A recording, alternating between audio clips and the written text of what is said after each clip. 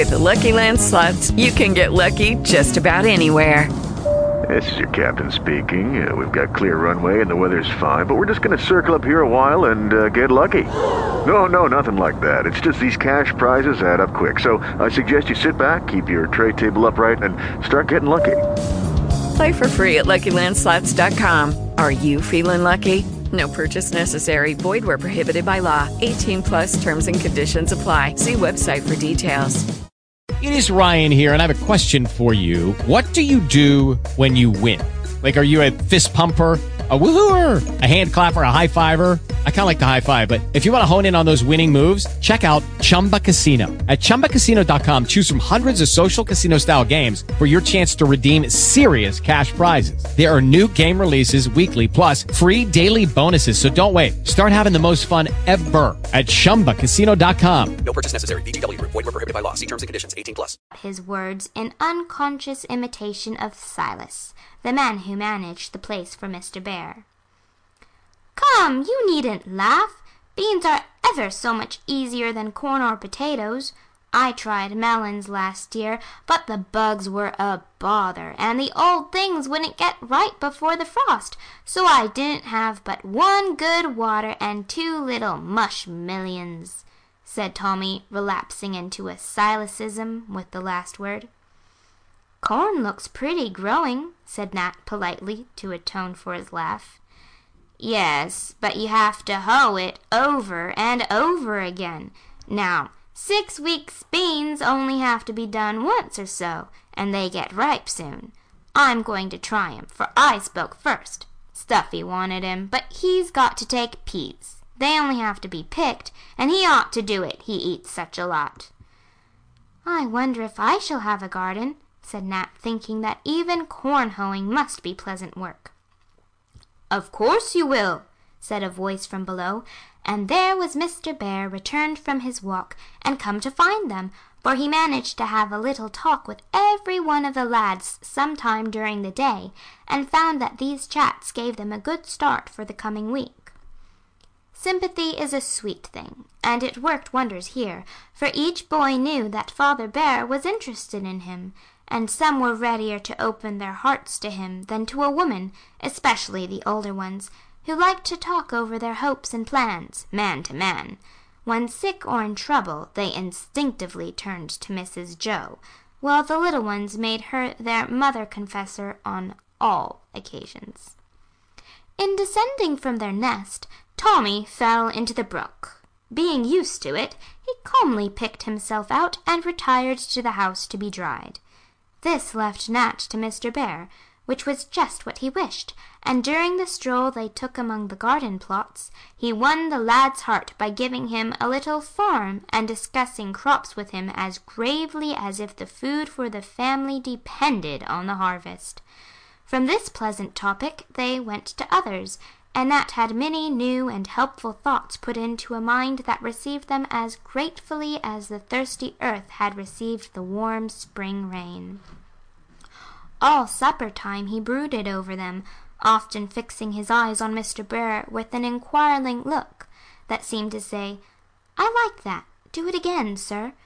I don't know whether the man understood the child's mute language or not, but when the boys were all gathered together in Mrs. Bear's parlour for the Sunday evening talk, he chose a subject which might have been suggested by the walk in the garden.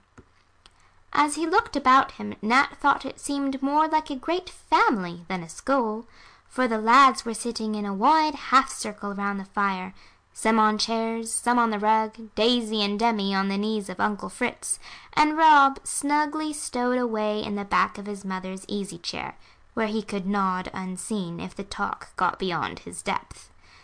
Everyone looked quite comfortable, and listened attentively, for the long walk made rest agreeable, and as every boy there knew that he would be called upon for his views, he kept his wits awake to be ready with an answer.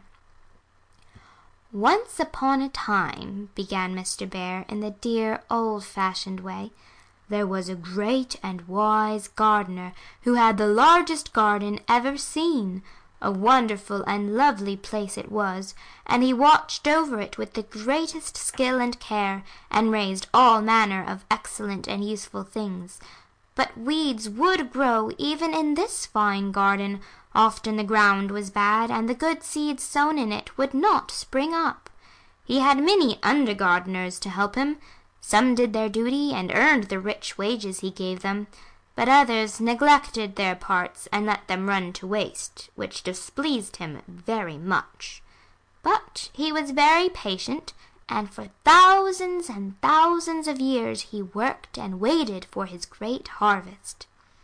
"He must have been pretty old," said Demi, who was looking straight into Uncle Fritz's face as if to catch every word. "Hush, Demi, it's a fairy story," whispered Daisy. "No, I think it's an allegory," said Demi. "What is a allegory?" called out Tommy, who was of an inquiring turn. "Tell him, Demi, if you can, and don't use words unless you are quite sure you know what they mean," said Mr. Bear. "I do know. Grandpa told me. A fable is an allegory. It's a story that means something. My Story Without an End is one, because the child in it means a soul. Don't it, Auntie?" cried Demi, eager to prove himself right. "That's it, dear. And Uncle's story is an allegory, I'm quite sure. So listen and see what it means," returned Mrs. Joe, who always took part in whatever was going on, and enjoyed it as much as any boy among them. Demi composed himself, and Mr. Bear went on in his best English, for he had improved much in the last 5 years, and said the boys did it. "This great gardener gave a dozen or so of little plots to one of his servants, and told him to do his best and see what he could raise. Now this servant was not rich, nor wise, nor very good, but he wanted to help because the gardener had been very kind to him in many ways. So he gladly took the little plots and fell to work. They were all sorts of shapes and sizes, and some were very good soil, some rather stony, and all of them needed much care, for in the rich soil the weeds grew fast, and in the poor soil there were many stones. This great gardener gave a dozen or so of little plots to one of his servants, and told him to do his best and see what he could raise. Now this servant was not rich, nor wise, nor very good, but he wanted to help because the gardener had been very kind to him in many ways. So he gladly took the little plots and fell to work.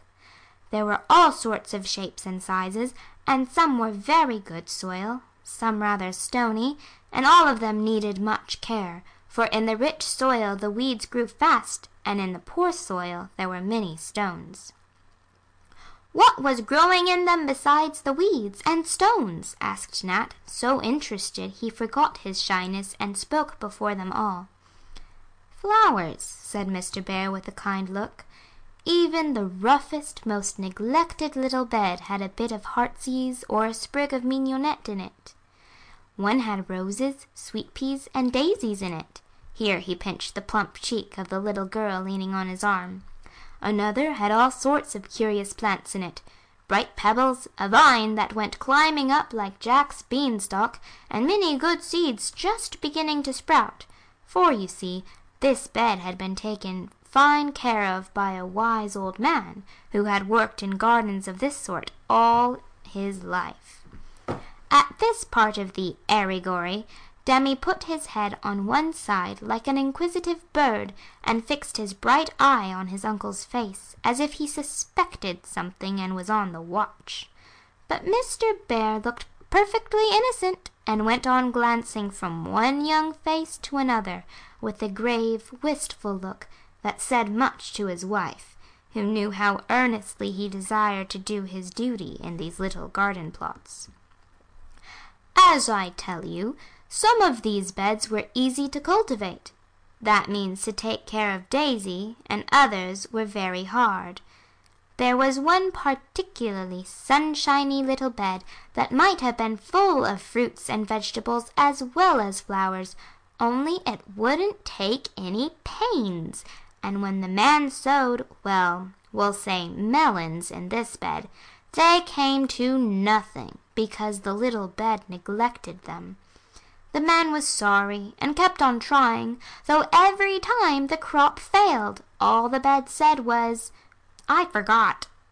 Here a general laugh broke out, and everyone looked at Tommy, who had pricked up his ears at the word melons, and hung down his head at the sound of his favourite excuse. "I knew he meant us," cried Demi, clapping his hands. "You are the man, and we are the little Gardens, aren't we, Uncle Fritz?" "You have guessed it. Now each of you tell me what crop I shall try to sow in you this spring, so that next autumn I may get a good harvest out of my 13 plots," said Mr. Bear, nodding at Nat as he corrected himself.